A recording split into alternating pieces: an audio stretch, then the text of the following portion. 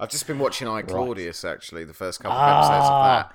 And every time he yes, raises... because you said on the podcast you'd never seen it. Yeah, so I bought it at the weekend, and I've watched the first couple of episodes, the 2-hour episode, I think it was. Yeah. And every time he raises his voice, I think he's going to do the "Chitty Fresh Horses" from the Blackadder. No, he's very measured in that, isn't he? Yeah, it's scary. It's almost Yeah. like it's not the same person. It's a bloody good series. Yeah. You've got a lot of great stuff to come yet. I look forward to it. I won't spoil it for you, but yeah. Oh, that's good. I'm glad you got that.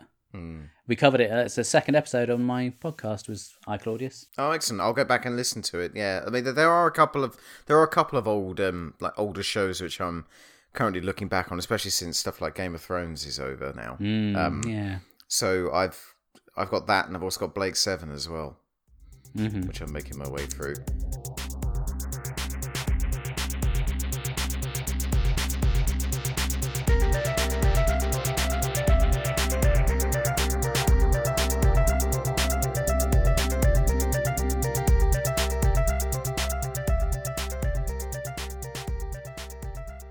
Hello and welcome to Nerdology. My guest today is author and podcaster Mr. Hayden Gribble. Hello, Hayden. Hello, Mark, the human palindrome, as it were. How are you? Yes. I'm very well, thank you. We thought we'd have a little bit of a chat about one of your many passions. Not Spurs. No, I'm not talking about that. Oh, what? Hang on a minute. I've been misled. Get my agent on the phone. Where is he? I kind of gave you the option to sort of talk about something you wouldn't normally get to chat about, and one of the first things you came up with was Super Mario Nation. Oh, yes, of course. So, of course... He says as though he didn't have that conversation. I don't know why I said it like that then. Oh, yes, Super Mario Nation. Yeah. But listeners of a certain age, old buffers like me... kind of grew up with that whole, the whole Thunderbirds and Stingray and all the rest of it. And it's still, it still has a huge draw for kids even these days. I'm just interested to hear your take on it because you're, without, which will make me feel too much older, you are of a slightly different generation from myself. So how did you discover the world of Jerry Anderson and all that amazing storytelling? Well, first of all, only marginally of a different generation to yourself. I'm not as not as young as all of you lot tend to make me out. You've just aged better, that's all. I do. Yeah. I'm like a fine wine. No, it's and it's interesting what you said about old duffers because really, I think Super Mario Nation's transcended generations. I think every generation since Four Feather Falls in the late 50s has sort of grown up with some elements of Jerry Anderson's television making, either in the background or in the foreground. It was very much in the foreground in the late 1990s, which was obviously around the time that I was growing up. And you had repeats on BBC, and I think they went in the order. I think they started off with Stingray. And then obviously it obviously got huge. I think about 1992 with the re-release of Thunderbirds, and this was the very first time that these shows had been shown on network television. Because back in the day they had been shown. I think it was it ATV in the Midlands. I think were the what's the station? So a bit like London Weekend television here and everything. So of course they were repeated, of course, throughout the 60s and 70s and all of those, but it was actually the first time that they were on BBC. And I've got to be honest with you, mate, I mean, apart from a few episodes, I actually genuinely do not remember sitting down that young and watching both those shows. I don't really remember. I remember very vividly the Anthea Turner Tracy Island make on Blue Peter. Oh yeah, that was huge at the time, wasn't it? Yeah, and it was amazing because there were so many of the play sets which had been sold up, had been snapped up. It was the biggest selling toy that Christmas, I seem to remember as well. And there's always one, isn't there, every year? They're all, and that year it was Tracy Island. I think Tracy Island was there twice. I think it was 2000, I think, as well, when it was again released just after the millennium. again, Tracy Island was the biggest toy that Christmas. But Tracy Island, the genius idea at Blue Peter to do that make, and it was a lot of my friends had that make instead of the toy. And maybe this is the root of my jamminess here, Mark, but I actually yes, I was wondering when we come to that. but I actually received my grandparents, and it to this day is probably my best present I've ever had. It was would have been about 3 years old, and they bought me Tracy Island, so I had it that Christmas, which was just excellent, fantastic, and I had the toys. I think that really was the start of it all. I think it was. That's the root of the jamminess.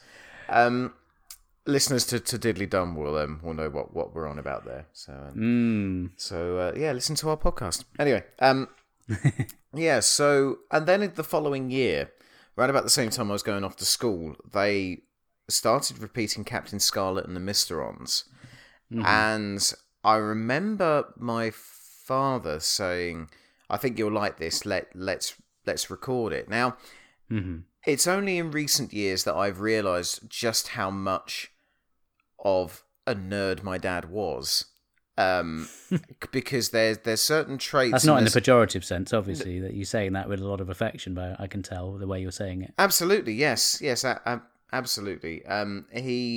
Because he was into all of this stuff and he loved watching it, and he obviously wanted to enjoy them through me again.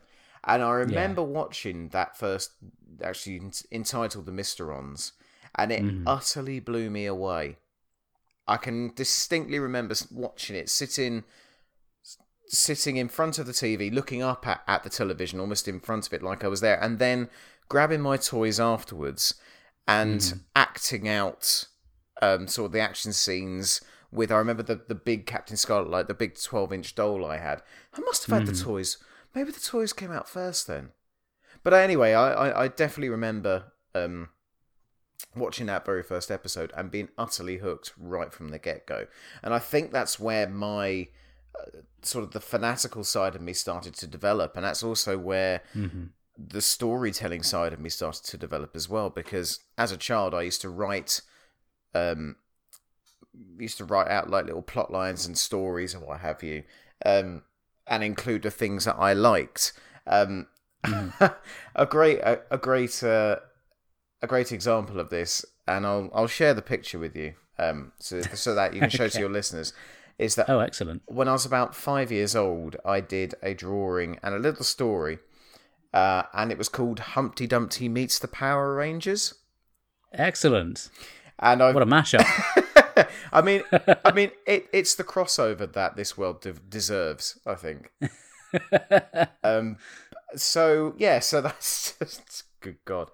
Anyway, the my drawing hasn't improved since then either. But anyway, you should see mine. And it was the start of me really starting to really like this stuff, and to really take ownership as it being something that I liked and I felt quite proprietal about. I mean, I had all the toys. I was very lucky. I had the toys, and I had the a Captain Scarlet lunchbox was the first lunchbox I took to school with me, and I had a Captain Scarlet rucksack with Captain Blue and Captain Scarlet and the Mysteron eyes on it as well, and I think through that I then went back, and then they were still repeating, I think, or had started another run of repeats for Thunderbirds and Stingray, and then eventually Joe 90 popped up as well.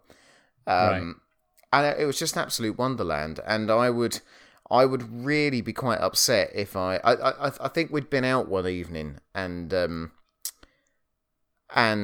we got back quite late, and I think I'd missed it. I think I'd missed an episode, and I was absolutely crestfallen. Oh dear. Yeah. Because, I mean, well, obviously we'll talk about this later on as well, but I think there was still an element of it back in those days that if you hadn't have seen it, or if you hadn't have recorded it, as in taped it onto video, then I do genuinely think that would have been it, because I didn't have disposable income, obviously, because I was just a small child.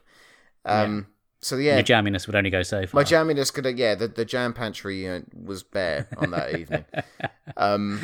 So that's really where it all started, and recently, I say it was last summer, I came across a Blu-ray online, and it was called Made in Super Marionation. And it was a documentary which I think it was called 21 TV 21 Productions did. I might have got that wrong. I'm really sorry if I have.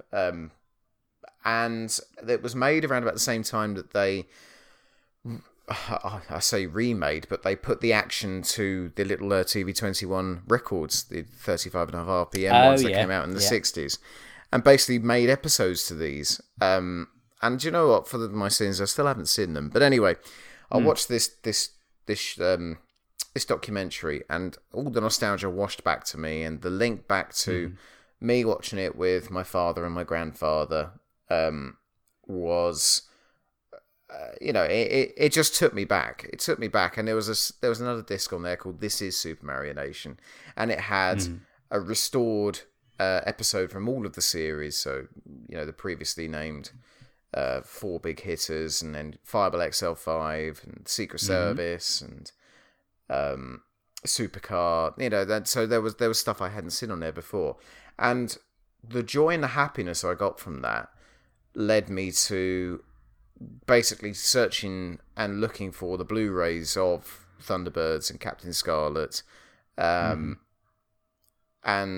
I sort of watched them on a sort of nightly basis, right?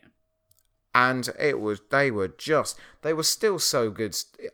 I mean, I know there's a new Thunderbird series out there now, and I've seen some of the episodes of it, and I think it is great, but nothing beats the sheer practicality and the urgency. I think it's incredible what they managed to get on screen for the size of budget that they had. Well, I mean, they were the most expensive. Jerry Anderson had a sort of a running trend with his productions that they were always the most expensive TV show ever made up until that point. Because I know that when Space Precinct came out in the mid-90s, which I have to admit, again, I wasn't completely grabbed by it, because I think I was of the age where I was actually more into the puppets. So I never really got that one, unfortunately. And I'm too young to have seen Terrorhawks as well. And that was amazing. And I don't think it's been repeated. I would have been about the right age for that, so I've got very fond memories of that one. Yeah. So there are patches of sort of Jerry Anderson's work which I haven't seen still, but I just think I think they are the start for me on the road of my nerdism starts with Jerry Anderson and Super Marionation, definitely. It obviously follows through, because I think I'm right in saying one of the main effects guys for Jerry Anderson went on to work on quite a number of the Bond films, and you are a bit of a Bond fanatic as well, aren't you? I am, yes. Yeah, that's Derek Meddings. Yes, he went on to work on... that's right. I think from Spy Who Loved Me through to... It might be GoldenEye, I think. Yeah, I think it's GoldenEye. Yeah. I'm a big Bond fan again. And again, that's through my grandfather getting me into this stuff. It's like they were, grooming me for my sci-fi and thrillers, But no, I used to go. It's the first thing I wanted to do when I used to go to their little bungalow on the seaside. Is I wanted to raid their video cupboard and go through and see, what James Bond films they have. And I think the first James Bond film I ever saw was Thunderball. Right. And I know for a fact that it was the first one that my father saw at the cinema. So he would have been about 6, I reckon, at that point. That's very young for a James Bond film, actually. Yeah. Thinking about it, especially I went that to one. see, my first one was Moonraker. Oh, wow. And that, oh God, I can't remember what year that came out now. Was it 79. 79, so I would have been 6 at that time, so yeah. Wow. Crikey. But then by that point, it had gone a bit more tongue-in-cheek, and it was a bit more light-hearted, perhaps, than back in the Connery days. I think Roger Moore is actually the perfect jumping on point for anyone who's young, who's wanting to get into Bond, because there is a danger with Connery, which I always felt a little like I wasn't very safe with him, watching him as a kid. But with Roger Moore, I knew that I was safe in the hands of this specific incarnation of 007. And then when you get older, I must have I think it was mainly Sean and Roger at that point, because I know the Pierce Brosnan films had just started coming out, but they weren't released on TV yet, and they obviously I couldn't buy the videos when they came out, so it wasn't until probably about 97, around about the time that GoldenEye came out on the N64, which I started to. Game. Oh, it's amazing, isn't it? I still play it. We're veering off on all sorts of tangents here, but that's kind of what I like to do, to be fair. So. This is me as well. I'm a bit scatterbrained when it comes to my... I think we're two peas from the same pod there, to be honest. The thing with Gerry Anderson, I always got the impression, I've seen a few interviews with him, I think he was very proud of the work that he'd done, but I always felt there was this kind of feeling that he always wanted to be the serious filmmaker, and the whole kind of puppet side of things was not really what he wanted to do.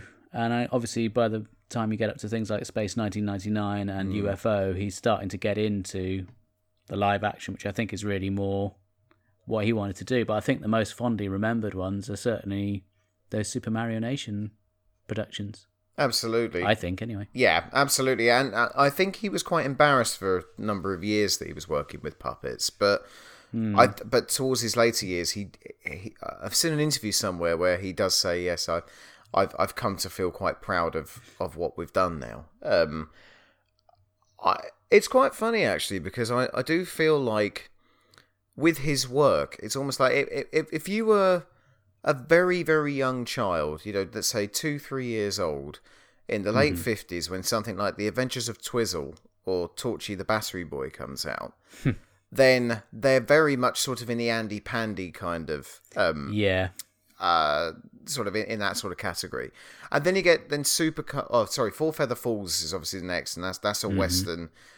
So as you're kind of growing up, you're sort of growing up with the TV series, as it were, as the special effects get more spectacular and more realistic, so do the puppets, to a point where... Yeah, that's the thing. And you look at the sort of... Sorry to interrupt you, but you look at the really early ones, like Fireball XL5 and some of those, and then you gradually work your way through, because it's a relatively small space of time before you get to something like Captain Scarlet, which you look at the level of detail and the realism in those marionettes compared to what had gone before, and it's quite impressive how they kept pushing those boundaries to make it as realistic and as glossy and as high budget looking as they could.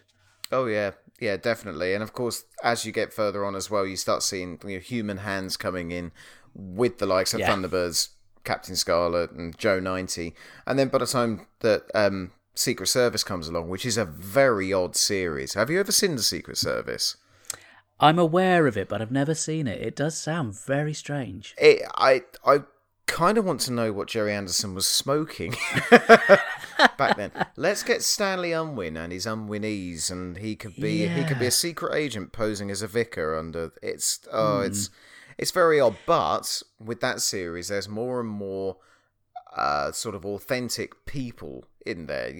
There's more sort of actual actors acting out. Yeah, quite a lot of the scenes. So that goes against the grain quite a lot as well, because I got the impression, I'd heard another interview where it had become obvious, particularly through his relationship with Lou Grade, who'd really put the money in to get these programs made, that they were very much gearing towards the American market, particularly with things like Thunderbirds and Captain Scarlet, and that it seems like such a anachronistic choice. Yeah, it's quite shrewd, isn't it, as well? Because obviously America's where the big bucks was at the time. Yeah. Some people probably think it is still. So giving them transatlantic accents was actually a stroke of genius. And I mean, that goes all the way back to Four Feather Falls, which is... I mean, if anyone could find it on YouTube or a DVD on Amazon or eBay... I'd give it a go if you like Gerry's stuff, because it's it's a pleasant watch. They're about 15 minutes long. You've got Nicholas Parsons and Kenneth Connor from the Carry On movies. And of course David Graham does his first That's his first association with the Jerry Anderson world there as well. It's almost tranquil when you watch it. There's obviously a couple of bits now which are very, go against our sort of PC, society at the moment, especially with the Indians. But if you can look past that, it's quite a nice series, and it hasn't really got the the dynamism or the action yet of stuff that was soon to come, like Stingray, Fireball XL5. But no, as I was saying, I mean, obviously within about sort of maybe, is it 12 or 13 years, I think, you've gone from something like Twizzle all the way through to UFO in 69, 70, which is very much, I always viewed it as being, okay, well, this is the adult show now. This show's now for adults because it's got humans in it. The puppets are gone, and I could tell that obviously Ed Straker is Ed Bishop, isn't it, the voice of Captain Blue? So that was something to attach myself to. And then by Space 1999 comes along, and all this stuff was repeated throughout the 90s and the early 2000s, and they did them chronologically, so I did feel like I was growing up with them.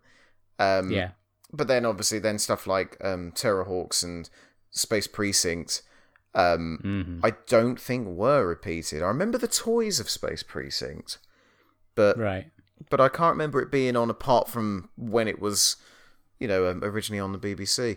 But watching these Blu-rays again was just absolutely gorgeous, and they look absolutely stunning.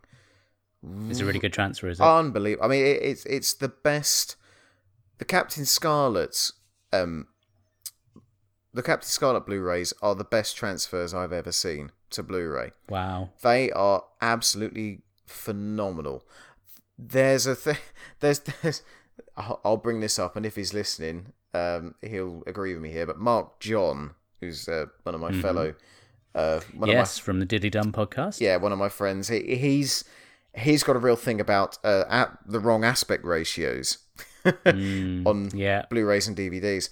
And the ITV released version of the Thunderbirds Blu-ray box set looks really good, but they've zoomed it in to get the aspect ratio to a widescreen one, whilst the American version is a much cleaner, much better transfer in the correct 4:3 aspect ratio. Yeah, so I know there's a couple of people out there who are trying to get it released over here for the UK market, considering this is where it was made. They're all made in Slough, Mark. Slough. Next to the Mars factory, I understand. Yeah. Oh, it's You're talking about not being particularly PC when you're sort of going back to the very early days. That reminded me of something that Jerry Anderson said in an interview. I was watching, I think it must have been a Channel 5 documentary, which was on YouTube. And he's chatting away there, and he's talking about how they'd moved things on with Stingray, and talking about the cast of characters. And he gets to Marina, and he says, well, obviously she's the perfect woman because she's incredibly beautiful, and she doesn't speak. Oh dear. You couldn't wish for anything more, could you? I'm like, oh dear. I think that speaks more volumes of his relationship with Sylvia Anderson than it does maybe. Well, yeah. Well, obviously they separated after a while, didn't they? So, yeah. Oh dear. Oh lordy. Yeah. He really is. I mean, I think we have, especially in this country, quite a lot to thank him for. In the way of where the children's programming has gone, and also the kind of people who he's inspired as well. Yeah. Well, that's another thing that came up in this documentary, which made me feel a bit sad, really. He said, you think of people like George Lucas, and they get all this recognition, and people stopping them in the street, and for all the work that he did, he was talking about a time where he'd recently separated from Sylvia, and he was feeling very low, and he'd just go to his local pub and hope that someone would talk to him, and he'd just sit there on his own, and no one would say a word. Yeah. Terrible. But what a legacy, of stuff that he's left behind. Obviously, he then went on to marry again, and it sounded like he was a very happy man, and he got back into making the TV programs that he really wanted to do. Mm-hmm. So it was a happy ending, but yeah, it sounded like quite an interesting life he had. Yeah, absolutely. And of course now Jamie, his son, is continuing, the passing of the torch. He's continuing on his good work with Firestorm, which looks really good. I don't know. Is Jamie involved in the new Thunderbirds as well, the CG one? No, sadly not. I Oh. think this is one of the reasons why maybe Jerry Anderson isn't looked upon like our sort of the mega rich like George Lucas, and that's because Lou Grade bought his rights for Thunderbirds. Yes. Yeah. So, and I suppose that's the reason now why we've got an ITV Thunderbirds that isn't affiliate. Obviously, it must have got the blessing from the Anderson estate, but it's not made. They don't have any input with that, sadly. But the legacy continues, and I genuinely think that generations to come will still be enthralled by all of his work, of course, but the main three for me, that the holy trinity of Jerry Anderson work, is definitely for me Stingray, Thunderbirds, and Captain Scarlet. With Captain Scarlet, the cherry on the tree. I've always preferred it over Thunderbirds, and funnily enough, when on this rewatch, I've noticed that obviously the Thunderbird episodes are double the length. And there's a lot more depth there, and there's actual characterization. Whilst in Captain Scarlet, there isn't really enough time for much character development. I mean, you get a bit in places, and I think Colonel White is actually very well realised by Donald Gray. But I know Francis Matthews, just his Captain Scarlet take. He's said in interviews in the past that.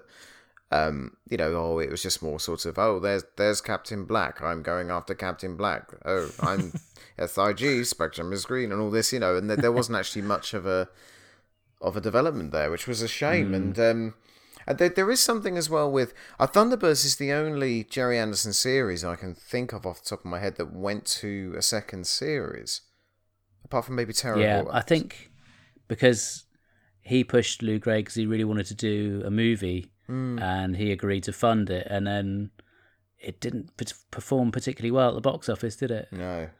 Which I think put the brakes on another series of Thunderbirds, which is a bit of a shame, really. But yeah, because they tried to make another one. They made Thunderbirds 6 whilst they were working on Scarlet, and that tanked as well. And it was just, I think really it was just an era where I think people just thought, well, these are TV shows, these aren't movies, so why am I going to watch?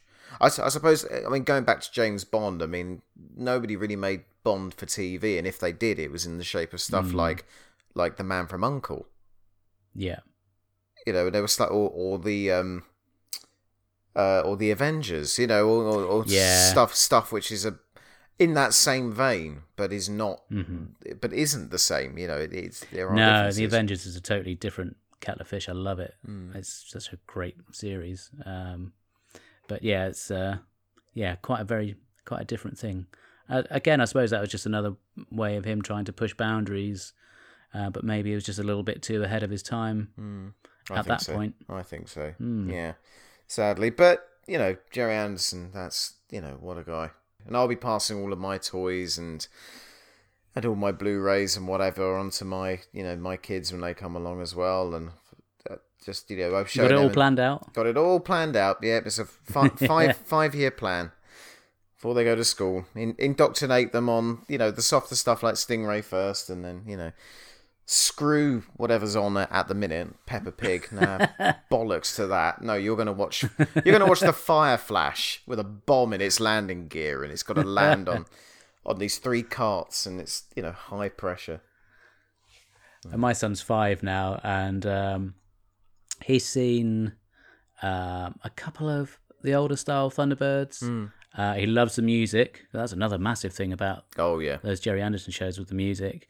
But I think he was more impressed by the new series, which is, you're probably going to hate him forever now. But well, I think he'll learn. No, but that's No, he absolutely. goes through phases of. It's absolutely fine to like a newer version of something because it's made for you. You know, you can hold Yeah. that closer to your heart. It's like we're saying, you know, this is the reason why stuff like James Bond and Doctor Who go on for so long. It's because there are different versions of the character that grab you and pull you in, and they are yours. You know, I mean, I'm not of the Roger Moore generation at all, but because I watched mainly him and rewatched a lot of his as a kid, I very much feel that he's my Bond. You know, and I'm not going to say he's the best. I think, you know, really, I think Connery's probably the best, but, you know, but he's not my favourite. You know, he's not the one that I, you know, grew up watching and seeing. And that was, God, that was a magical moment. I took my fiance, then my girlfriend, and we went to go see Sir Roger Moore on stage. Oh, yeah. Talk about his life and all the rest of it. And when he came on, obviously the compere came on and said, you know, did a little bit of an introduction and said, and without further ado, here he is, Sir Roger Moore. And the place goes dark, and you hear the da-da-do, da-da-do, and he walks on, stage left, side on, and of course the little round, you know, the lights following him, and I know it was obviously, was it 88, I think, at the time, but from where I was sitting, it was the Roger Moore in his flares from the gun barrel sequence from The Spy Who Loved Me. You know, it was wonderful, brilliant. Yeah, a friend of mine went to see one of those live shows, and it was really blown away by how good he was, and just the, you know, entertainment factor of going there and hearing him come out with all these amazing stories. And yeah, it sounds like you're yet again somewhat jammy in getting tickets for that particular event. Would you like to just, you know, for anyone who doesn't know about your general jamminess, can we cover that? Because I feel absolutely, it needs talking about, really. Go for it. Not that I'm bitter in any way whatsoever, but so Hayden, you are a collector, it's fair to say. Yes, I am. Yeah, as are many people who are into the same kind of stuff that we are. Have you been relatively lucky in some of your finds that you've managed to pick up over the years? Well, Do you want to just reel off a few? So I've managed to complete the set of Doctor Who annuals, going back to the very first annual in 1965. I also share with my mum a complete collection of Blue Peter annuals as well. Wow. Which really gets the girls going. And and I've collected books, I've collected DVDs, I've collected toys, I've collected signatures as well. I own a complete set of autographs from all of the Doctors, Doctor Who. And then I tend to sort of just peruse some antique shops and charity shops and then come across some incredible You had a find finds. recently, didn't you? In a charity shop. Where you picked up a Blu-ray? Oh, yes. I picked up the Series 11 Doctor Who Blu-ray for £5 in in my local charity shop. Still in its cellophane wrapper, so that person really must have hated Series 11. But I'll snap that up. But I actually found it's funny because you talk about jamminess. When I went to that Roger Moore gig, he'd pre-signed a whole load of books. Obviously, he wasn't going to sit behind a table himself. And no, you know, I think he'd done it in the past, but I think at this point, you know, he probably felt that he'd maybe a bit too old, and you know, it'd probably knacker him out if he's sitting there for 3 hours signing people's personal effects. So they had pre-signed stickers that they were sticking into books and then selling for about 20 quid. About a week or two later, I went into a charity shop in Cambridge and I found his Bond on Bond book. Yeah. And it had a signature in it, like yours, for your eyes only, Sir Roger Moore. Yeah. And I was just, 50p. Wow. So obviously I picked it up and... You make going to the toilet jammy as well, don't you, if I remember rightly? Wow. Didn't you bump into... Well, you know, I just want to try and get over the sheer levels of jamminess. So I've bumped into two famous people in the gents. Now, where's the guy? To think, where's this You conversation just sort of going hang around from? the gents in the hope that someone famous will pop in? Definitely not. Definitely not. No, I was writing a book which sadly never saw the light of day on Dad's Army in Right. 2012, 2013. And I'd actually gone to the British Film Institute on the South Bank. And I'd gone for a meeting there with an archivist because they were going to let me listen to a copy of A Stripe for Fraser, which is one of the missing Dad's Army episodes. Yeah. And this was before the BBC Store animated it a few years back. And I went into the gents, and I'm the only one in there, and then door swings open, I look up, and bloke who's just walked in is none other than Chris Morris of Brass Eye and the Brass Day-to-Day Eye, fame. Yeah. So came and stood in the urinal next to me as well, and I kind of thought, okay, this is a bit weird. And Yeah, it's not very easy to strike up a conversation, is it? you when can't, you're, and it's not mid-flow. I can't really, I can't really, I can't really say, oh, can I take this opportunity to shake your hand either? So, so I had a chance encounter there, and then also at London Film Comic Con a year or two previously. Yeah, this was the one I was thinking of. Yeah, when I went into the toilets and Brent Spiner, Data from Star Trek, no less, walks in and even says to me, "Oh, hi, how are you?" As I start, I was like, "Hi." So anyway, I finish up and wash my hands, and as I walk out, bump straight. I'm glad to hear that. Very thorough. Bumped straight into Karen Gillan, who's walking Yes. by. And managed to, and just said, sorry. Actually, while you're here, can you sign this, please? And got her to sign a picture of Amy Pond that I had on me. Didn't have to Just pay happened to either. have on you. Yeah, which just happened to have on me. So, yeah. So I get very fortuitous. But I think the thing is, Mark, and I think the reason why the Diddly Dumbos tend to play on this quite a bit is that I have very few inhibitions when it comes to talking to people. Right. I've got to be honest. Okay, yes, that person might be Data the android, or the guy who created Brass Eye and the Day-to-Day. Karen Gillan, obviously, now is a huge Hollywood star in the highest grossing film of all time. But they are just people, And this is a technique that I've always. Do you try to imagine them in their underpants? No. No. Or is that just Karen Gillan? Indeed. And yes. God, I hope Sophie doesn't hear this. And they no. So when I first started helping out at Doctor Who conventions with the DWAS, it's just talk to them about something else other than Doctor Who. Don't go up to them and say, oh, I thought you were brilliant in this massacre. I really hope that one comes up one of these days, because I really like hearing that. I haven't seen it, but I like hearing it. To go up to Whereas them. if you talk about Tottenham left backs, then Well, exactly, yeah.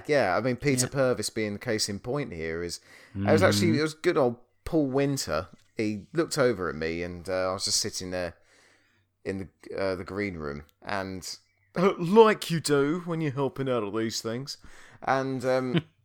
And he said, "Oh, Hayden, you're normal. Go there and keep Peter company for a bit." And I hadn't heard you on the podcast.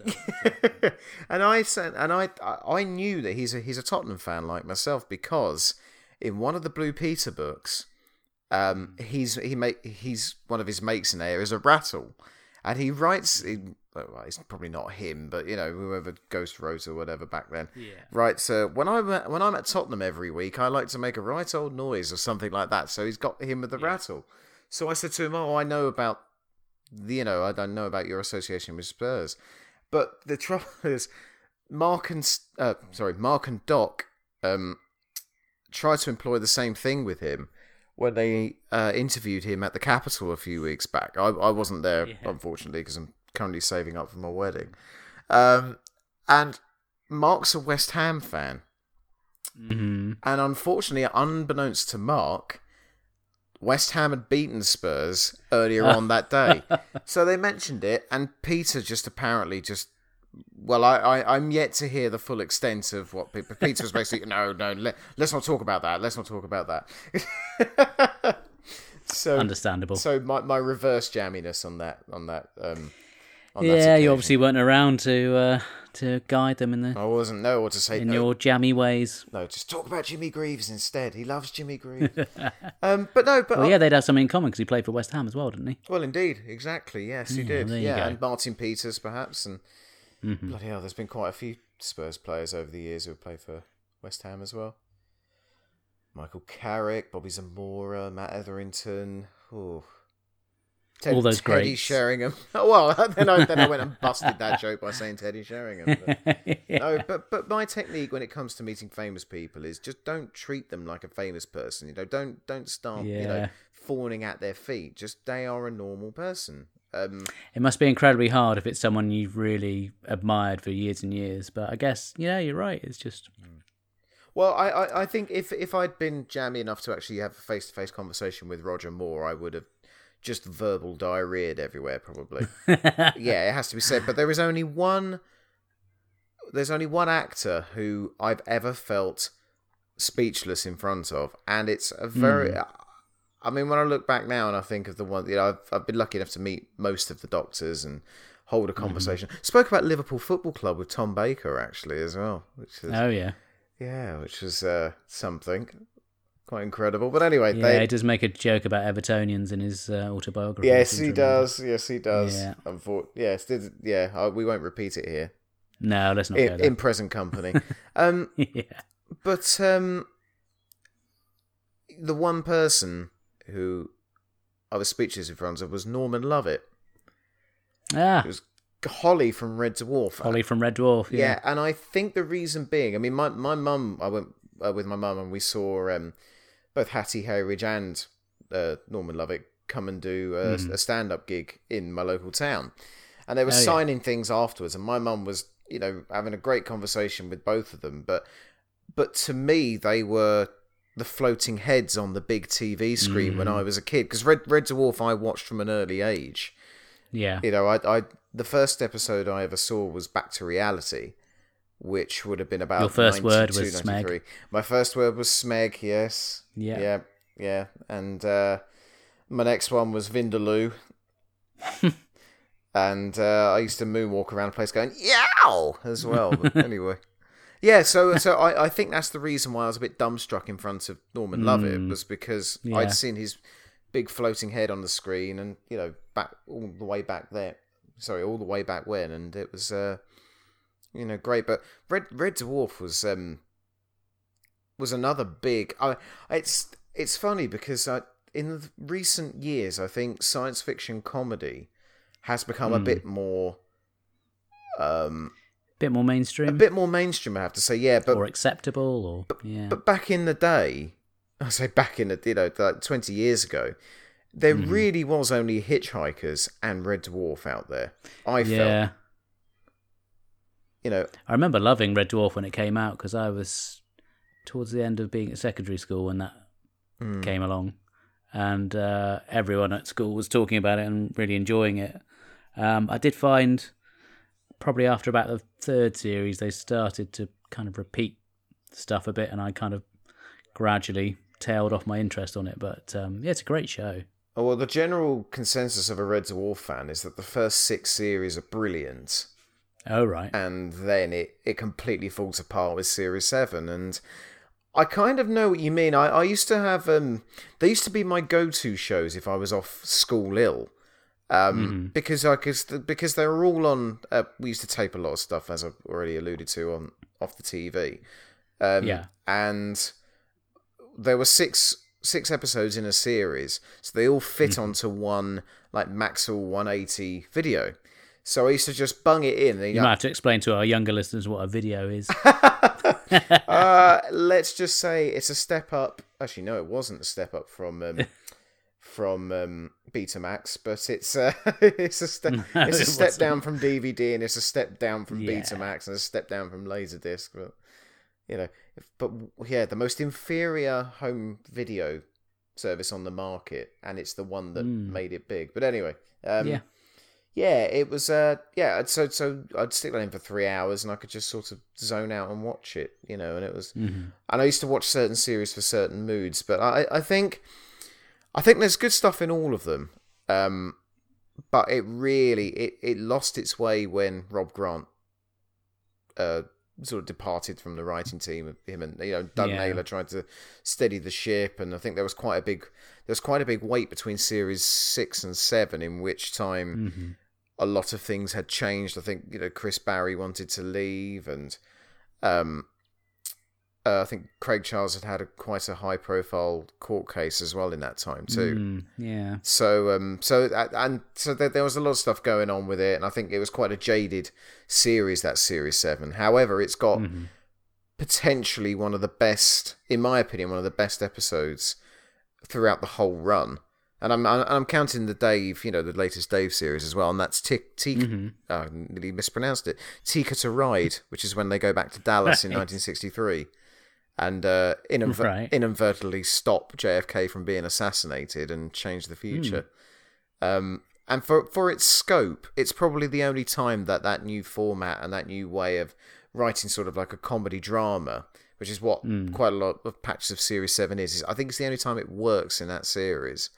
And it's the last time you really see that classic lineup of Lister, Rimmer, Cat and Crichton together before it obviously breaks apart. Kachansky comes back, and but it's the latest Dave series have been brilliant, I think, as well.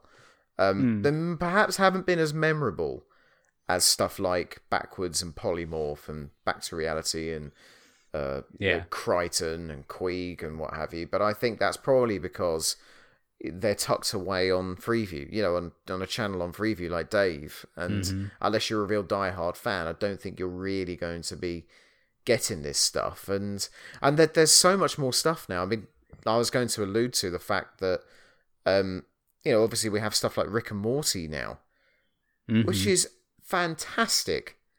I see that's coming back again later this year, is it? I think. Yeah, it was. Do you know? I only discovered it a couple of years ago. It was around about the time that the missus and I moved in together, and I binged on. I think it was the first 2 series had come out at that point. I think the third was just about to be released. I just thought it was so witty, and it was so imaginative, and it very was inventive. Yeah, and incredibly inventive, and really hits all the right notes with that sense of sort of geek culture and nostalgia, which is so beautifully linked and entwined. I absolutely adore Rick and Morty. I really do. I haven't seen the Orville yet, which is obviously Seth MacFarlane's take on Star Trek. But obviously I am aware of it. You have stuff like oh God, I can't remember the program now, but there was a comedy series with Kevin Eldon and Nick Frost. Oh, and Miranda Hart about 10 years ago as well. Oh, goodness, I can't remember what it's called now, but it was, not very good. No. It's a shame, because you think of those three, and I'd certainly watch anything with them in. But, yeah. I'm definitely a sucker for lists, and every now and then that's so sad. But but it's so out of character for a Doctor Who fan. Exactly. Every now and then I revisit it, and I could safely say I think those 3 science fiction shows are in my top 10 favorite. Really? Yeah, definitely. Yeah, Hitchhikers was again huge because it felt like if Supermarionation had started it all off for me, Doctor Who was the anchor. That was the thing that was like, right, no, this is definitely my genre. This is a genre you can do anything with. You can do time travel. You can do paradox. You can do, visiting different worlds. It was Doctor Who. Doctor Who was seismic, I would say, for this 7-year-old.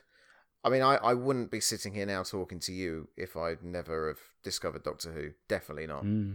Definitely not. Because I think that then grounded my previous love for Supermarionation and everything. And then through Doctor Who, I discovered things like Star Trek and Star Wars, and also Hitchhikers. And I remember there was a library in my town. It's actually, it's the town I now live in. Mm-hmm. It was just our local town back in the day, and we used to occasionally go to the library. And I used to lap up any Doctor Who videos they had, or any Doctor Who books. And I just remember coming across once this Hitchhiker's video, and I'd noticed it, or I recognised it from the inlay of some of those Doctor Who videos that I had. Yeah. So I watched it, and I thought, God, well, there's certain similarities here. And obviously it was Paddy Kingsland doing the music. Yeah, Paddy Kingsland doing the music. Obviously Douglas Adams, the great Douglas Adams, writing as well. And of course Peter Davison as the dish of the day too. And I loved that, and I loved the fact that I could then take out. I then discovered it was an audio series originally, so I could listen to them. Yeah, I could listen. So many incarnations of that. Yeah, I could listen to them in my sleep. It was a book. It was a comic strip. It was a tea towel. It was everything. It was just wonderful. One of the very few times I've had to admit that my wife was right about something. Happy birthday to you, by the way. She's tucked away. Yeah, happy birthday, Mrs. Happily Cochrane. Reading a book. She is a huge fan of Douglas Adams's books. Oh, right. And I always was of the opinion that the radio show was the ultimate version of it. But I think she really had a good point when she talked about how his use of words really, it still comes across in the audio, but his descriptive writing just gives it a whole new dimension when you're actually reading the books. And I think she is right in that. I think they do really take off in literary form. There's one line that I'm always reminded of when people talk about Douglas Adams' writing, and that is the line that he uses to describe the Vogon constructor fleets. Is that they hung in the sky exactly the way the bricks don't. Yeah, and it's just such that's a great example. It's such a brilliantly funny line because it's so unexpected, and I heard it obviously the first time when Peter Jones, as the book is, utters it, but I remember it really stuck out as well. When I read the books for the first time. I didn't read The Hitchhiker's Guide to the Galaxy and The Restaurant at the End of the Universe first because I'd heard them as the plays, and I had this thing. Right. They'll talk about 10 years ago now, and when I was at college, and I had. So I had all 5 books, but I wanted to read those other 3 because I thought, I've seen the other 2 and I've heard the other 2, so there's no reason to go into that. But I absolutely adored So Long and Thanks for All the Fish. Yeah. And I really would like, with the Rain Man, talks about the rain's following him everywhere, and it's just, and Arthur Dent is trapped on Earth, but that man is paying a visit and paying an insult to every person in the universe ever, and it's just I absolutely loved that, and I devoured it on a trip up north to York. On the train journey, I read the whole thing on that train journey, and I just absolutely loved it. I'll have to revisit it at some point. But yes, he was so ahead of his time, wasn't he, Douglas Adams? Just not just in his his writing, but also he was. I think I'm right in saying there's debate between him and Stephen Fry over who had the first Apple Mac in the UK. It was. They're both into their technology, and it was Douglas Adams. I swear a bit. I was lucky enough. I know Kevin Davis, who directed the more than 30 years in the TARDIS. You Doctor Who fans, and he works as an animator on Hitchhikers. It's one of his first TV jobs, and he was in Cambridge last year and said, there's a Douglas Adams exhibit going on at King's College. Do you want to come along? I was like, oh yeah, brilliant. 'Cause I hadn't spoken to Kevin in a while, and I went along, and there were quite a lot of his artifacts there. They had stuff like his student cards and his letters. There's a letter from Graham Chapman to Douglas Adams because he'd turned down the chance to write with him on something, to write Hitchhikers, I believe. And it was incredible. And I do think, I think he's definitely had a big influence on me as a writer, and also as someone who, he was someone who, his ultimate foe was the deadline. He was famously late with everything, and I think it was to just to show that his greatest Doctor Who script is the one time that Graham Williams locked him in a room for a weekend. Which just goes to show that when he channeled that genius and that use of language and that use of imagination as well. It's something that I feel. I wouldn't say I consciously wanted to use that style for my Captain Random books, but I think they've definitely come through. And actually, looking back at the first chapter of the first Captain Random book, which is available in all good bookstores, links in the show notes, all the rest of that. Yeah. I definitely was trying to go for a Hitchhiker's vibe very early on in that first book, and then it sort of goes up. Then I found my style at that point, but the routing was very much Hitchhikers and Douglas Adams, definitely.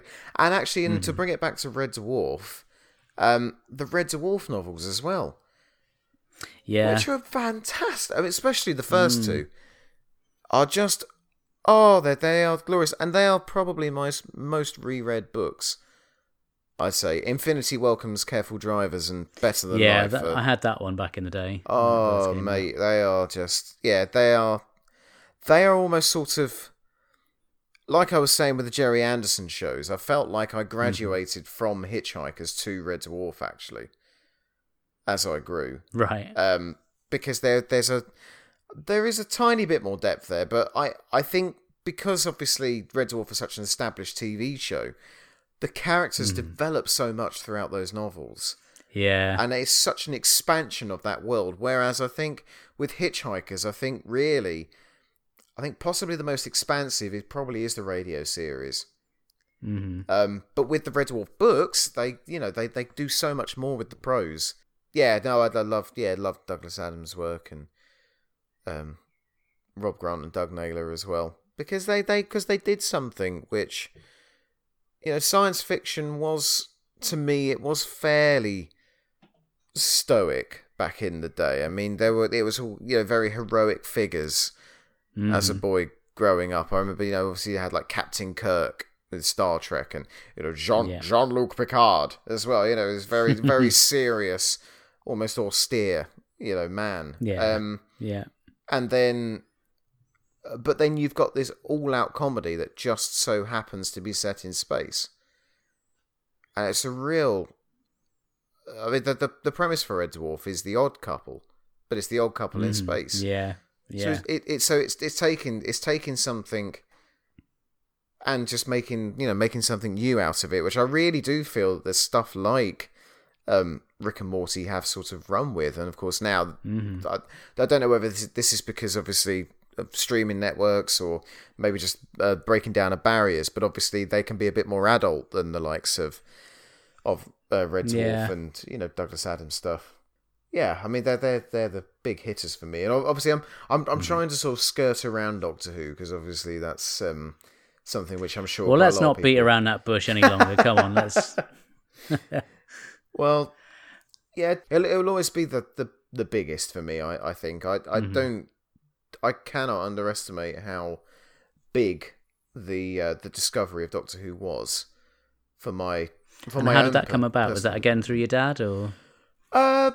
Yeah, it was actually. I mean, it was always it was always sort of hidden in plain sight, really, because I do recall the Damon's repeat on BBC Two, I think, because I remember thinking Wise Wurzel Gummidge being attacked by Morris dancers, which was very odd. Well, it wouldn't have been that far out of the potential plot line for a Wurzel episode. You're right there, but then why is he wearing a cape and looking a lot less? Well, yeah, I mean he's obviously smartened himself up a bit. He's obviously got the smart head on, hasn't he? Yeah. But I remember that, and I remember Dimensions in Time as well. Oh lordy, for my sins. Yeah. But that weekend when I went to see my great grandmother in the old folks' home, and she had the Radio Times open, and it was open to the centre page. So I sort of walked over to it, and I saw that inlay. It was called Doctor Who Radio Times Pull Out Return of the Time Lord, with these floating heads of all these different men, and two of them are in black and white, floating on this starscape, with the nebula in the background. And my dad obviously saw what I was looking at and said, "Oh, Doctor Who, yeah, that's back. That's back in a couple of days." And said, "Oh, which one's Doctor Who?" And he said, "All of them." And at that point, for someone with that piqued your interest, yeah, it was someone with a very hyperactive imagination, and someone who, I was already obsessed with space, and I wanted to, just explore it. If I wanted to be a spaceman when I was very little, so and I thought, oh my god, what does he mean by this? Just absolutely. I think that the Blue Touch paper was lit then, and obviously the TV movie came along, and I did enjoy it, but I was more interested in these other 7 Doctors who were in this pullout. Yeah, it's amazing to think actually just how engrossed I became just thanks to that pullout. Really. Yeah, because how old would you have been at that point? It was just before my 7th birthday. Yeah. Literally a week before, because it was the bank holiday weekend at the end of May. And it was actually, do you know what? Funnily enough, on the day that we're recording this, I think it was around about this time, wasn't it? Yeah, because didn't John Pertwee pass away? He did, yes. Just right before it broadcast, I think. He did. Yes, he did. Yes, he did. And he was a good entry point into Doctor Who, John Pertwee, because I knew him from Wurzel Gummidge, and I knew him from that funny gotcha on Noel's House Party that one time, and I knew him from... He did used to pop up on a few things. I remember he was on... what was it? Cilla Black.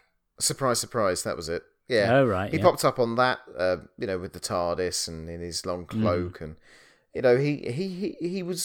did always seem like he was on television, actually, back in the day. But so he was a good point in, and but I remember very quickly latching on to Patrick Troughton though, and being absolutely besotted with this incredibly naughty, twinkly, and yet quite cunning, but always very funny and quite sort of protecting as well. Sort of in the same way that I found Roger Moore as Bond to be quite protecting, I found Troughton to be quite protecting, and he was the sort of avuncular figure. Yeah, and he was the spitting image of my Gramps as well. Oh wow. So I sort of held him quite close because he obviously looked like my granddad.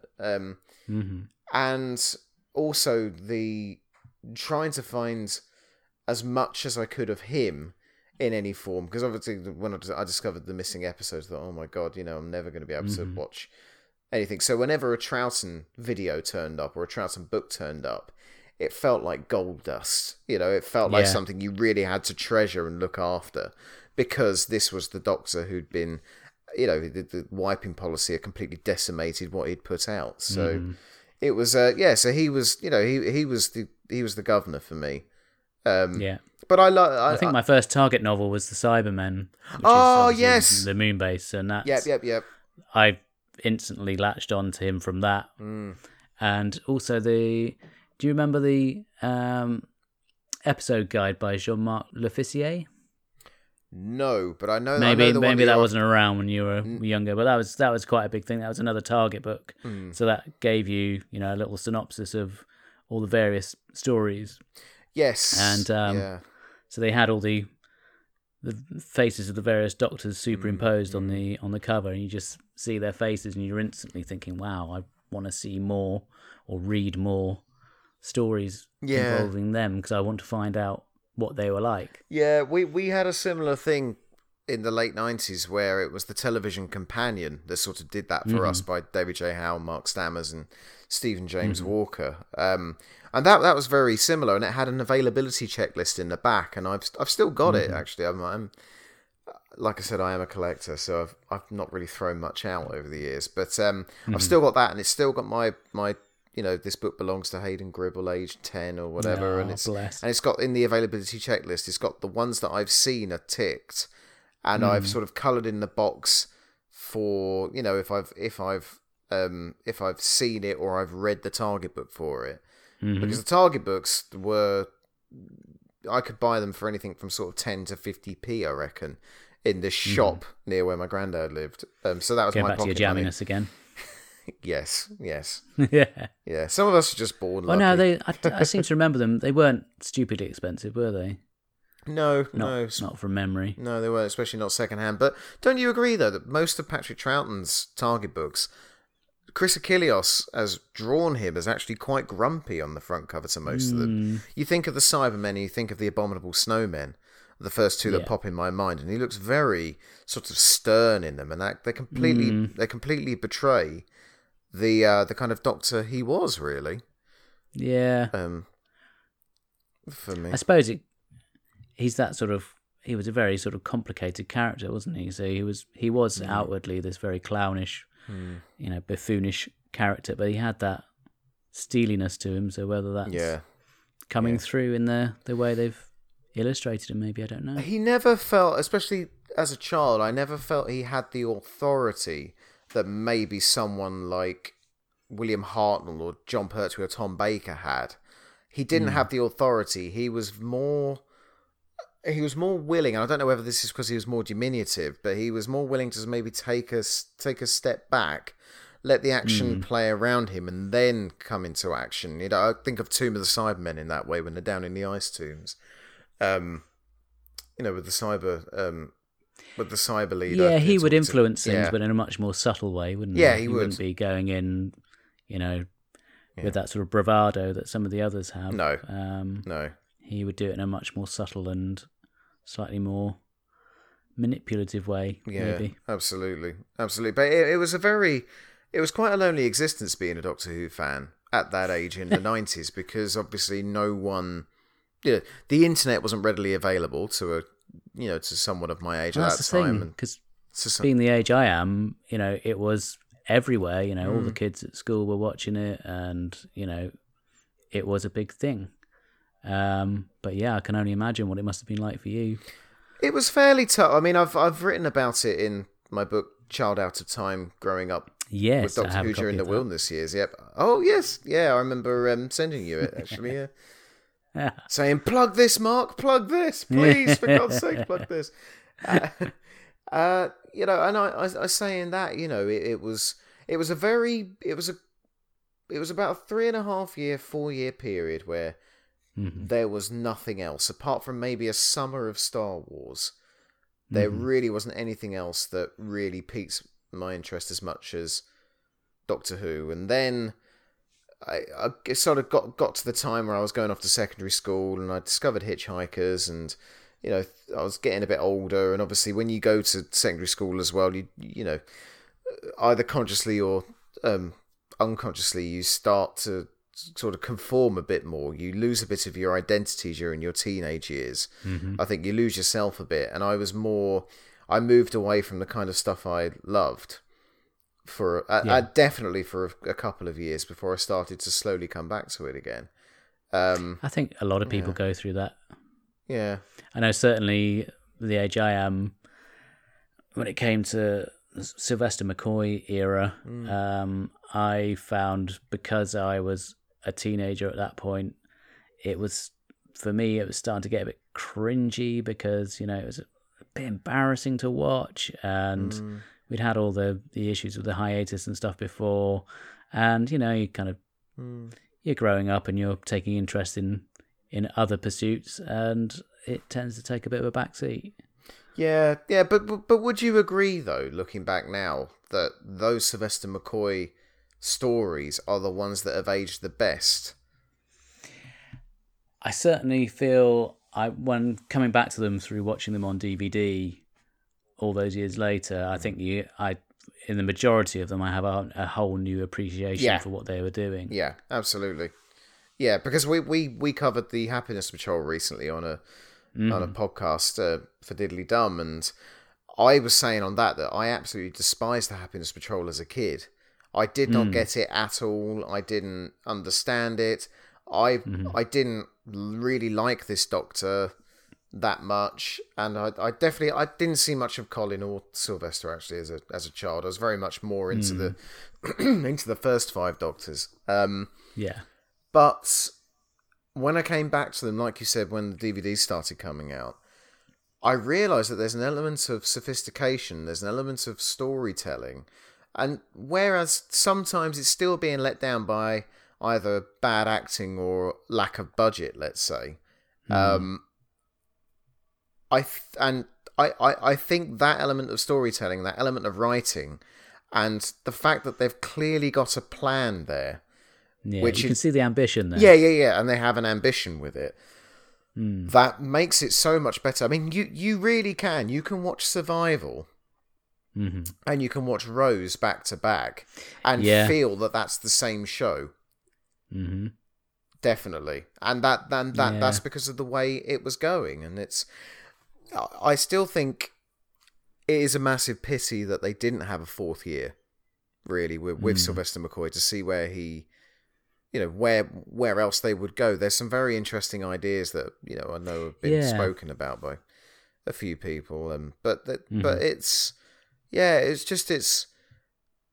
really good to look back on. I still do have, unfortunately, trouble watching the Colin Baker era, and it isn't his fault. It's not Nicola Bryant's fault.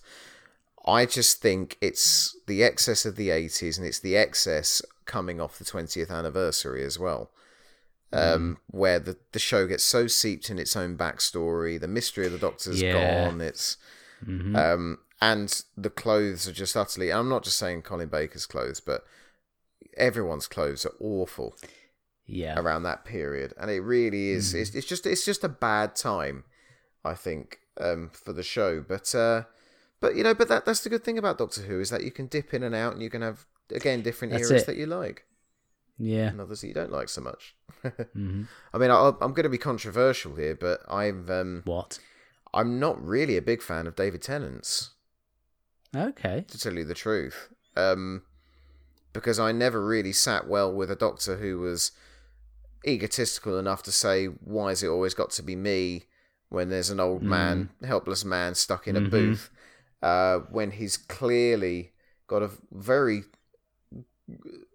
awkward relationship with a 19-year-old girl when he's a 900-year-old alien. Doesn't quite work. And he's very smug. He's very... he spends a whole series basically emotionally traumatizing Martha. Especially over the fact of, it's bringing up Rose all of the time. It was very... I just didn't like that character. I didn't like that characterization. I mean, I do love him and Catherine Tate together. I think they make a really good team. Yes, which is when obviously Donna comes along and starts putting him in track and slapping him if he's getting out of line and gobbing back. David Tennant's Doctor works so well with a brash, no-nonsense companion, with a younger companion, more naive girl by his side. It just looks... Either they come across as weak, or it's just creepy, I think. And the smug levels are turned up to... I know why RTD did it. It's because, obviously he wanted that heartbreak at the end, didn't he? Of setting them up for a fall, yeah. But yeah, I never really got truly on board with him, and I was begging for the end of Time to End as well, when he was going back and seeing all of the companions. Yeah, I don't think you're alone on that one. No. Yeah. But it's nothing against... I mean, I think David Tennant's an incredible actor, and I think he has got some amazing stories in his era too. Yeah. But that wasn't really how I saw the Doctor for me. To tell you the truth, but I can understand why the popular view, the popular road to go down, and obviously it got the ratings in, and it arguably is cemented. Yeah, it's so popular. Yeah, and it arguably cemented Doctor Who's future. So fantastic for that, brilliant. But I just that characterization or that Doctor even is just quite smug. I mean, you give some of his dialogue to Colin Baker, and Colin Baker would be slaughtered even more than he normally gets, from certain corners of fandom. So, yeah, it's... I mean, with you, I don't think I've ever asked you this actually, Mark, but who's your favourite Doctor? Ooh, it's a tough one. I think Tom Baker was the Doctor when I was growing up, and it's, for a lot of people, it tends to be that first Doctor for them, and I think he looms so large over the whole show just through being there for so long. And I'm in a bit of a minority because I rather enjoy season 17. I know there are other opinions are available on that one, but I find it incredibly entertaining. But because he was in it for so long, it's a little bit like another one of your passions, Pink Floyd. Yeah. You've got that sort of, it's like having 3 different eras within one Doctor. You've got the very early stuff where they're going gothic, and then you go a bit Graham Williamsy, and it gets a bit more amusing and entertaining on a slightly different way, and then you go into the John Nathan Turner stuff at the end where it goes super serious and very kind of sci-fi, pushing that element of it. So yeah, it's I certainly he would be up there. I think Peter Capaldi is very underrated. I know he perhaps wasn't, in terms of viewing figures, he wasn't the most popular necessarily, but I think he was astounding. I think just as an actor and as an ambassador for the show, I thought he was brilliant.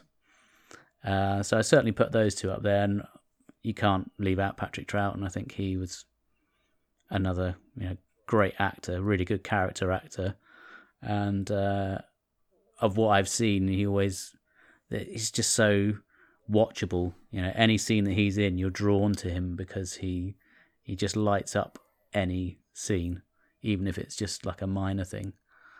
I think he's really good. So those would be my picks at the moment. You ask me tomorrow, I'll probably come up with 3 totally different choices. That's the beauty of being a Doctor Who fan, isn't it? Yeah, I mean, you've got this huge back catalogue to go back and enjoy.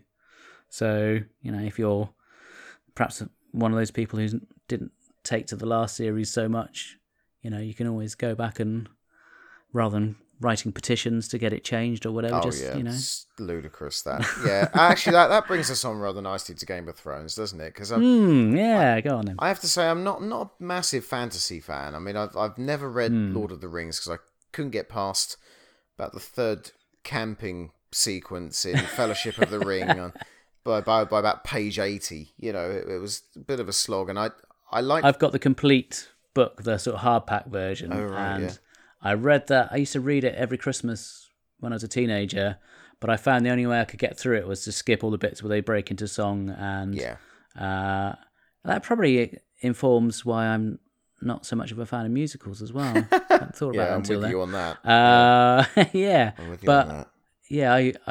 I would read that avidly. So anyway, back to Game of Thrones. Well, yeah, I mean, apart from Lord of the Rings, Game of Thrones is the only real sort of fantasy TV series or film that I've ever really got into. And obviously, there's, as we're recording this is what, a couple of days after the last ever episode. The finale, a lot of people are very unhappy, aren't they, with what the ending was. And I'm not going to spoil it, just in case anyone still hasn't seen it. But what I would say is that I find, especially when it comes with fans, when it comes with long established shows, I think whatever your imagination can come up with is never going to be bettered on the screen. So let's say, for example, your ending could have been, this is how I hope it will end, or this is how I think it will end. If it doesn't end like that, then of course you're going to think it's rubbish because you've built it up in your head to be something completely different. And I find that that's the way, that's what's happened with this, is that the idea in your head is not the thing that's on the screen, and that's why, because I don't think anyone saw really what was coming. No one could have really picked it up. Well, I think there's another element to it which I think also crosses over into other fandoms as well, where I've seen a few people talking about where they read spoilers like nearly a year ago and it had played out exactly as they'd read the spoilers, so they found that incredibly disappointing. So, but it's only there if you go out and seek it out. I mean, I watch lots of cult stuff. I mean, Game of Thrones is massive. It's something that everyone, no matter what sort of background they come from, you go into your work and sit in the canteen, and everyone is talking about it, regardless of whether they're into sort of sci-fi or fantasy or whatever. But I think there is a danger of when you read about how things are going to play out, you imagine how that would manifest on the screen, and if it's not the way you thought it was going to be, then you're only disappointing yourself. So I really do stick clear of spoilers. I just don't see the point. Why would you ruin the program for yourself by seeking that out way in advance? And I know there's quite a few people who do it, and they're okay with that, and that's fine. But I just find it really would ruin the story for me. I would hate that. Well, it's the old, it's the old school adage, isn't it? The old school playground of I know something you don't. It's having leverage. It's having leverage over people. Power's a weird thing.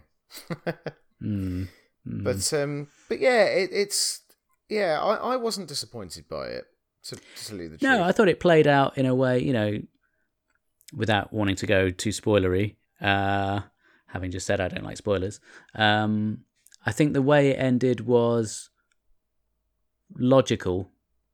When you think of all the stuff that all these characters have been through for the last 10 years or whatever it is now, and you don't want that to potentially, if you're talking from a perspective of actually being in the program, if you're faced with that choice of things continuing as they are, or you do something to change it, I think that made perfect sense to me. Yeah. But, I don't know. I suppose everyone has their own idea of how they think it should pan out, but there you go. But not everyone can be right. No, just me and you, obviously. Exactly, which means people will always be disappointed, but luckily it wasn't us. So we're going to go to a commercial break now. When we come back, I'll be asking Hayden for his recommendations. Calling all Spectrum agents. SIG for this great new offer from Kellogg's Sugar Smacks. Free inside every packet, one of these Spectrum badges. Captain Scarlet, Colonel White, Lieutenant Green, Captain Blue, Destiny Angel, and the Spectrum emblem. Collect all 6. The first is in this special packet of Sugar Smacks. Those honey-sweet puffs of wheat that give you plenty of energy. Fast. Right, Captain Scarlet? SIG for Kellogg's Sugar Smacks. So, Hayden, it's at this point of the show we like to ask guests for their recommendations of things that our listeners can check out. Have you got anything that you'd like to recommend? I'd like to recommend, firstly, I'd like to recommend the first Red Dwarf novel, Infinity Welcomes Careful Drivers. It's an astonishing sci-fi book. It's really funny. If you love the characters from the TV series, it really develops them out. It fleshes them out. The characters are three-dimensional. And if you can even find this, actually, if you don't want to read the book, you have got the full thing on YouTube, as read by Chris Barry, who of course played... Oh, really? Yeah, who of course played Arnold Rinner, and he does all of the impressions of all the key players, all the characters, wow. And it's wonderful. It's brilliant. So yeah, it's worth seeking out just for that. Indeed, yep. So do check that out, and also I've mentioned it before, but the Made in Super Mario Nation and This Is Super Mario Nation Blu-ray. It was about £5 from the Jerry Anderson store. And Amazon Online, and it's the documentary about the making of those Super Mario Nation films in Slough, and also they have 1 or 2 episodes from each series on the other Blu-ray, and it'll bring back childhood memories. And if you haven't seen them before and you like a bit of sort of retro television, action orientated, then they'll definitely be up your street. And also I just recommend my books as well. Well, I was going to come to that in a moment. So go on, you might as well plug away. Go on. I've got 4 books which are out, and you can buy them from Waterstones, Amazon, Barnes and Noble, all good bookstores around the world. Possibly the most prevalent one here, I'd say, probably is Child Out of Time. Growing up with Doctor Who during the Wilderness years. It's got a foreword from Andrew Smith, who wrote the Tom Baker story Full Circle. The front cover's got a few little Easter eggs for fans, as well, and that was drawn by Paul Mars, who of course has written for the BBC Book Range, and of course Big Finish and the Hornet's Nest radio series Tom for Tom Baker. yeah. Yep. And that's just a story basically about someone who grew up while the show wasn't on, trying to find the Doctor essentially, and it had, it's been really well received, and it even got it in Doctor Who magazine, Mark, which was brilliant. That was a wowzers. That was a childhood dream realised. So yeah, I was very happy with that. But do check that out. And also, Captain Random is a character that I created a few years ago, and his first adventure, Captain Random versus the Sandman. Which is aimed sort of at the target audience, I'd say, actual target audience. So sort of from Boomtish. I'd say 6 and up, and adults would like it as well. And the main premise is there's a planet called Rhodas, and it's been at war for centuries. And the reason why it went to war was because the southern hemisphere was blue, the northern hemisphere was red, and they went to war because they couldn't make the colour purple. Sounds perfectly fine to me. And Captain Random is born from this planet, but escapes and ends up on Earth, where he makes friends with 2 orphans, but he's brought the terrors of Rhodas with him. And I'll just leave it hanging there. So, oh my giddy aunt. when I say run, run. I realised last time I was incredibly rude, and I forgot to ask Eric about his shows that he's doing, his podcasts and things. And he's just started a relatively new podcast called The Real McCoy, which takes us back to our discussion about Sylvester McCoy. Oh, brilliant. So he and a friend are going through the Sylvester McCoy stories, and he's really interesting to listen to. He always has a very interesting take on what's going on. They start off with an episode about the Sixth Doctor, which is quite an unusual choice, but when you think about it, it's a very logical choice, because you want to see what point the show had got to before they actually start going into how the McCoy era differs from that, and what they were trying to do. So it's called The Real McCoy, and it's on Apple Podcasts and all the rest of it, as you would expect. Oh, wonderful. Yeah, I'll have to listen to that, definitely. Yeah, it's really good. Yeah, there are a couple of episodes in, so it's worth checking out. Oh, wonderful. Yeah, I just before I go, I will have to obviously plug the 2 podcasts I'm involved in as well. Yes, please tell us which ones you're on. Yep, so I'm on the Diddly Dum podcast. Never heard of it. Never heard of it. Nope. And the reason why at the top of the podcast I called our esteemed host here the Human Palindrome is because that's what we came up with for you, Mark, didn't we? When you were on a few episodes with us. You have referred to me as that. I think Eric Escamilla from Mostly Harmless might be possibly fighting you for that one. I don't know. But anyway. Well, since he's not here, I've been called worse. We'll take the credit since he's not here. So yeah, why not? Why not? And you also have a James Bond related podcast, don't you? Yes. Now, the James Bond podcast is called Podcasters Royale, and it's been going for about 3 years now, actually. Wow. And we've gone back through all 24 official Eon films. We've held a few listeners' votes as well, so we've done countdowns on the theme songs, the baddies, and it's currently on hiatus. Just having a bit of rest from it at the time being, due to writing and my wedding coming up. But when it comes back, hopefully later on in the year, we should have a whole new team behind it and a lot more to talk about. So keep your eyes, plenty or to should look I say, to. ears peeled. Yes. Hey, there you go. And they're all available on all your podcatchers. Excellent. Thank you so much for coming on, Hayden. It's been a real pleasure talking to you again. Mate, the pleasure's been all mine. It's been excellent. Great to talk to you again. Hopefully we'll speak again soon. Yep, hope so.